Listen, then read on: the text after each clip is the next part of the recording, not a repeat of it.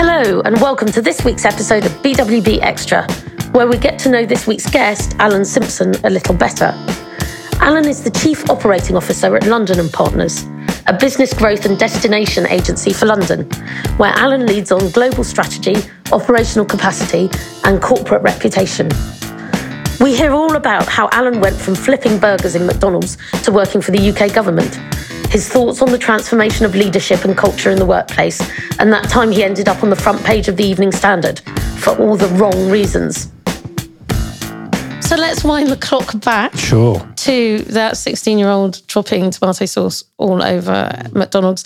How did you get from there to what you're doing now? Yeah, so I went to university late because, How late is late? 20. Yeah, I went and got a job selling mobile phones, and I managed, system manager of a mobile phone shop. I thought this is rubbish. Went to university.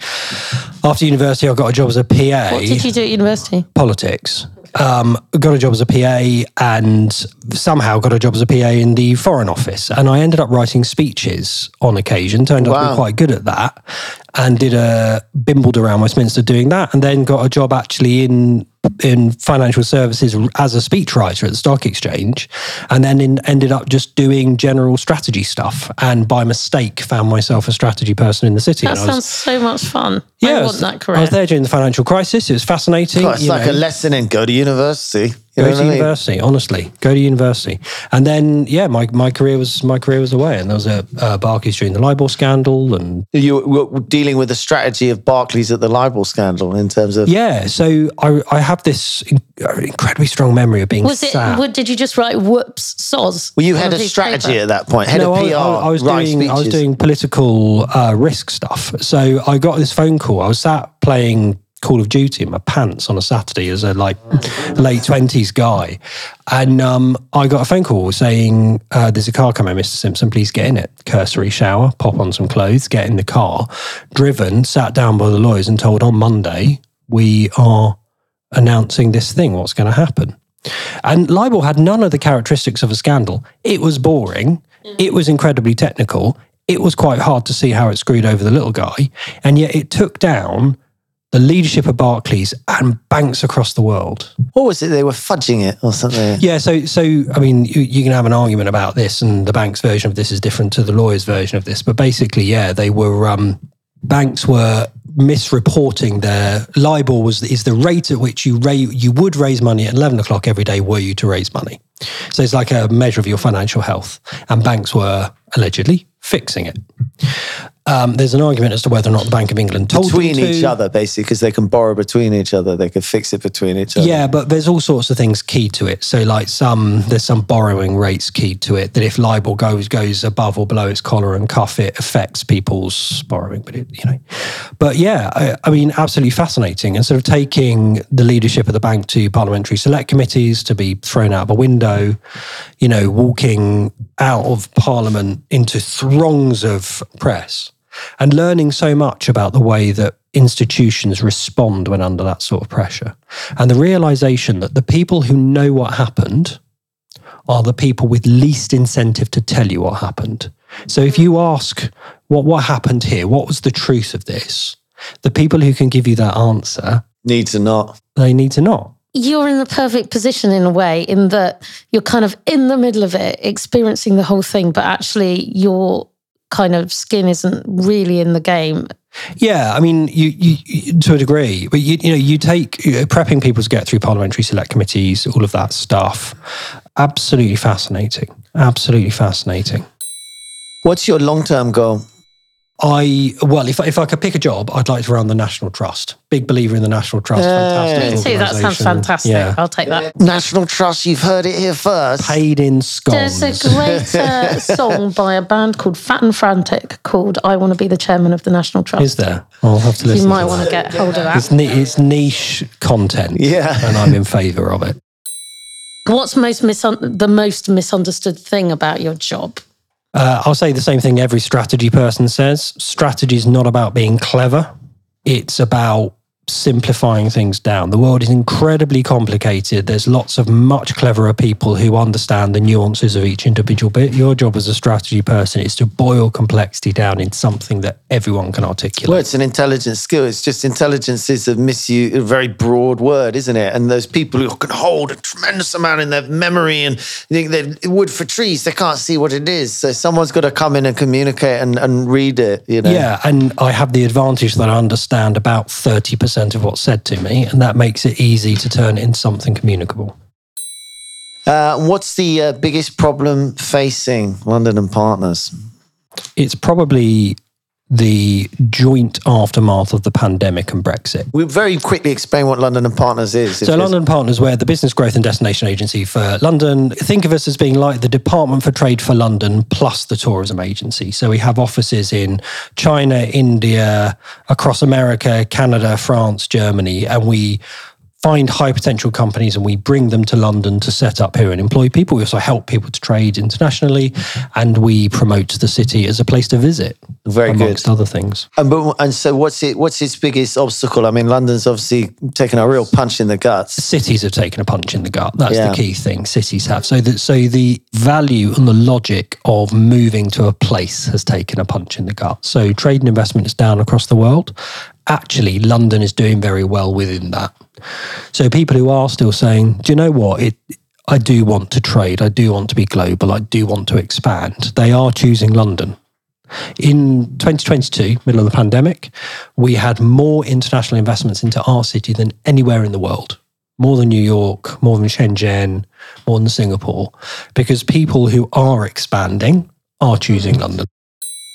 And what is London and Partners doing about climate change, you know? Yeah, I mean, on some levels, not enough, because inherently what we do is carbon generative. Like if your job is to convince people to come and visit cities, a visitor, well, that's, you know, but we do what we can, you know, I mean, silly thing, but we do vegetarian only events now. And actually you'd be surprised how much of our carbon that strips out. Do you only invite vegetarians? Is that how it works? Well, everyone else self-selects out. So no, but actually the bigger thing is we help green tech companies to expand, and they're the ones who are creating the solutions. So, you know, we're trying our best, but there's a gap between now and when Jet Zero comes online, and that's a reality. What are you most excited for about your business? Yeah, so global trade is fundamental in creating wealth in developing economies. So I talked about the elephant graph, the idea that the places who saw their income expand most in the world are the people who managed to connect to the global economy. It's amazing how much trade and investment drives the creation of a middle class in the developing world. Middle classes mean girls get to go to school. Girls get to go to school, birth rate drops. Trade and investment transforms lives. And that, for me, is incredibly powerful. There is a moral case for what we do that really, really matters. If you want carbon output to go down, if you want the growth of the population in the world to slow, if you want women's rights, the key to all of that is trade. That's what matters. Yeah, good one. I can't. Have you never thought about going into politics? You were in politics. Well, I tried. You dabbled. I tried twice. Did you? With not much success. Well, it's a Labour candidate. Maidstone. And there is something about being stood. Maidstone. Yeah. That's like... There's a thing about being stood at 4 a.m. in a village hall on a stage while somebody reads out precisely the number of people in your town who think you're a prick to really put you off the concept. After you've knocked on all of their doors. But don't they make you stand in a couple of those places before you get the cushy number? No, look, it's my hometown. I wanted to do it. It was great fun. And we did double the vote. We went from 5th to 2nd. It's not bad. That's good. But Maidstone, the fundamentals of Maidstone. It's not first, is it? Is it? It's not first. On the night? You came second. It's the first loser. I know. It's the first loser. And now, a quick word from our sponsor. Oury Clark got its start back in 1935, and while the world has changed a bit, it's more than just survived. From complying with the FCA and all things financy, they can also speak fluently in the language of legalese. Oury Clark was born and raised right here in the UK, and now for 20 years they've been helping others get set up and on their way. Oury Clark's doors always open and happy to provide straight talking financial and legal advice since 1935. Big shout out to Schein Veer Singh for a stellar jingle. You can find him at Schein Veer Singh Music on Instagram. And at this point, let me quickly remind you to give us a nice review, please, on Apple Podcast, or follow us on Spotify so you'll never miss an episode. Now back to the chat. What's your biggest fuck up, do you think, in this journey of yours? So there was a moment in a few years ago where I was doing something political which went a bit wrong, and I ended up on the front page of the Evening Standard being alleged by the Evening Standard to be a senior Barclays executive. And the vice chairman of Barclays took some offence to that. And there was a weekend where I was sort of sent home at about 3 on the Friday when the Evening Standard landed. My taking one for the team. Sort of sent me home saying, "You might be back on Monday." I wouldn't bet on it. And then apparently there was a discussion where it's pointed out to the deputy chairman that I really didn't matter. And there's something about having your career saved by how irrelevant you are to really... Was that a really miserable weekend? It wasn't great. It wasn't great. I was more trying to work out whether or not it was going to be a negotiated exit or gross misconduct. That was my question on Saturday and Sunday, but I got away with it just.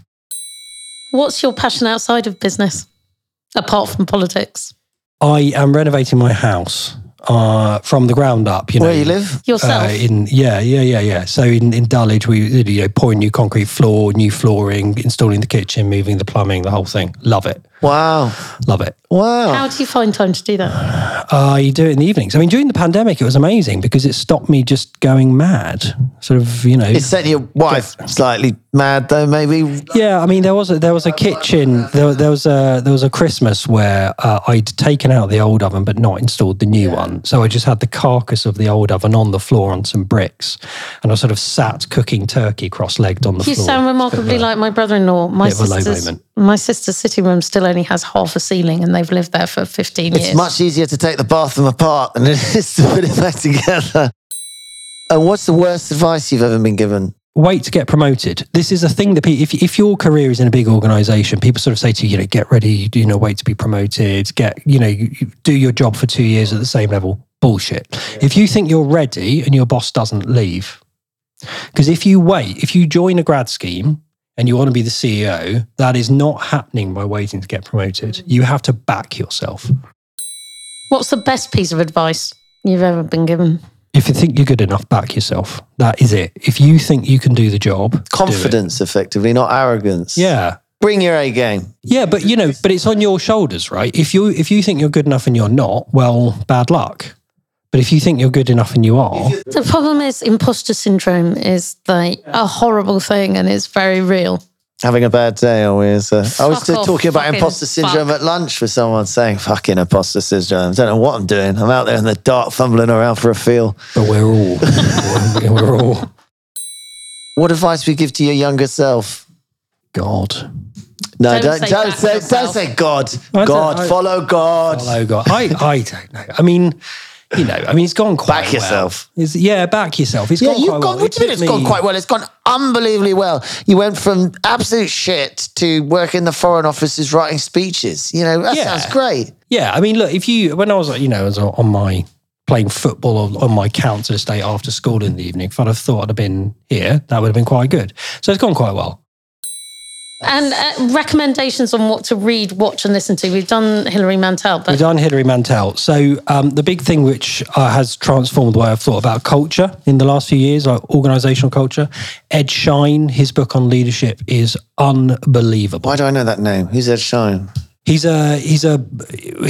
died a month ago, but he's a... They're all dead. They're all dead. He's an organisational psychologist, and he's written a book about how to think about culture in organisations, and it transformed the way I thought about it, and I totally recommend it. Is there something specific in there? Yeah, so what he says is culture exists at 3 levels. There's artifacts, that's stuff you can see. That's your logo, that's the decoration on the wall. Lovely BWB sign. There's espoused value, so that's when you stop somebody and ask them to articulate the culture, what they say, And there's the underlying stuff, which is, we talked about the idea of the water cooler moment, right? It's when you keep saying why to somebody, the point at which they can't articulate it, that's the underlying stuff. So for instance, when I was in Barclays, when I was in banking, if you're gossiping in the kitchen, you're being lazy, you should go and do some work. London and Partners, if you're gossiping in the kitchen, you're building culture, you're building relationships, it's all part of the thing, right? So culture exists at those three levels. And if you want to build culture, it's not good enough to have logos and kit and all of that. Doesn't it depend on the business? London and Partners, it would be building culture, but if we're a shoe factory, you know what I mean? Well, so he makes the point that culture is different for different people. So the right culture, it's not about good culture. The right culture for Navy SEALs and a nursery are presumably different. You'd be surprised. But you need the right culture. Yeah, it's true, actually. Yeah. You're very spot on. You need the culture that drives the performance. And it's no good just having, I could still tell you now that at my last firm, the 5 principles by which we worked. Service, trust, enthusiasm, expertise, and drive. But it's no good just saying it. I can repeat it ad nauseum. But yeah, if it's not actually the way people behave, it's not your culture. This is our favourite part of the show. This is the business versus bullshit quickfire round. D, music please. This is where we're going to reel off these terms one at a time, and you need to say whether it's business or bullshit. And we've banned the... Why have we banned bullshit? Oh, well, you missed a meeting. Okay, if you absolutely must, you can say biz shit. Just because you didn't invite me to the meeting, it's not my fault. Yeah. Okay, are you ready, Alan? I don't know what's happening, but yes. You need to. We'll tell you concepts, and you need to tell us whether it's business or bullshit. Yeah, you'll work it out. It's not Feel free to hold up a via card. These two. Okay. Yeah. Hold them up and say the name. You're going to need to say because it's a podcast, and showing us won't help. Yeah, I do see that. Yeah. Universal income. Business. Good economics on that one. You think it's going to work, that one? It does. It does work. Does. I read all those studies and stuff, and it's basically all about what level you set it. Yeah, because we do have a universal basic income in different ways. It's just not... Anyway, but yes. Yeah. You like it. Fan of that. Business plans. Business, that's my job. If that's bullshit, I am in trouble. Yeah. Oh, really? You literally write a business plan all the time for London? That's basically what you do, the 3-year plan. I'm just signed off. In the event that that's bullshit, my entire life requires unpicking, so I'm not going to... So I've just opened you up to review other lots business of business plans are a little bit bullshit, aren't they? They're all made up. Just a teeny tiny they're bit. all made up. Yeah. Got to have one. Yeah. Still bullshit. You'll go. Non-fungible tokens. Bullshit. Yeah, sure. Bullshit. It is hilarious how much money is going to be lost. I'm just fascinated. Even when they represent the first copy of an album of a great artist, isn't that like a cool thing to have in the digital universe? No. Bitcoin. Bullshit. You think it's bullshit? Well? It's a Ponzi scheme, and people lose their money. Damn straight. MBAs. I'd quite like one, but I haven't got one. Can I have biz shit back? No, you don't want an MBA. Business. The reason you've been so successful is you don't have an MBA. You know? Wouldn't it be lovely on your business card, eh? Can you just buy them? There must be some dodge. You probably get an NFT. You probably can. Just from the university. Just put it there and say it stands for massive, big Allen. Let's not go there. And set up the massive big Allen Society and then have Alan Partridge join. Yeah. Anyway, working hours. Bullshit. Flexibility is a good thing. Microdosing. Of drugs? Yes. Oh, I don't know. I've never... I'm very boring. I think it's just too rock and roll, this question, but people do it at Harvard. Well, I understand that they do. Very successful people do it. I don't. I like Haribo. Can one microdose Haribo? Going viral. This is a that sounds disgusting. I mean, that's mostly bullshit, isn't it? Yeah. Does anybody care? It's not our strongest question. I think maybe we should readapt the going viral. Think tanks. Business. I've been on the board of a couple of those. Very valuable. Oh, really? Yeah. They sound like bullshit, though. No, because the Thatcher manifesto you can trace back to the Centre for Policy Studies. Blair's manifesto you can trace back to IPPR. And Truss's manifesto you can trace back to a bin. I mean, it's If you want to influence politics, influence think tanks. Flexible working.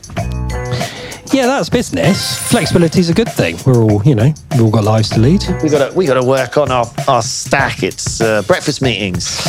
Bullshit. I don't like mornings. I resent them. I'm sat there furious. Yeah, me too.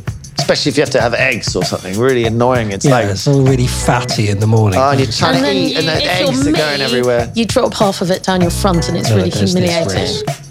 Team outings. Business, because I love people. Why not? See people. Super.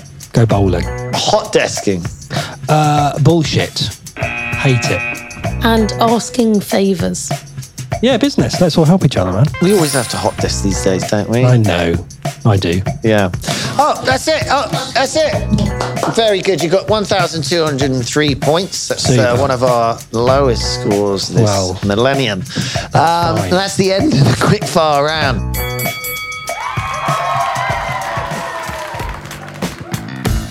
So that was this week's episode of BWB Extra, and we'll be back with a new episode next Tuesday.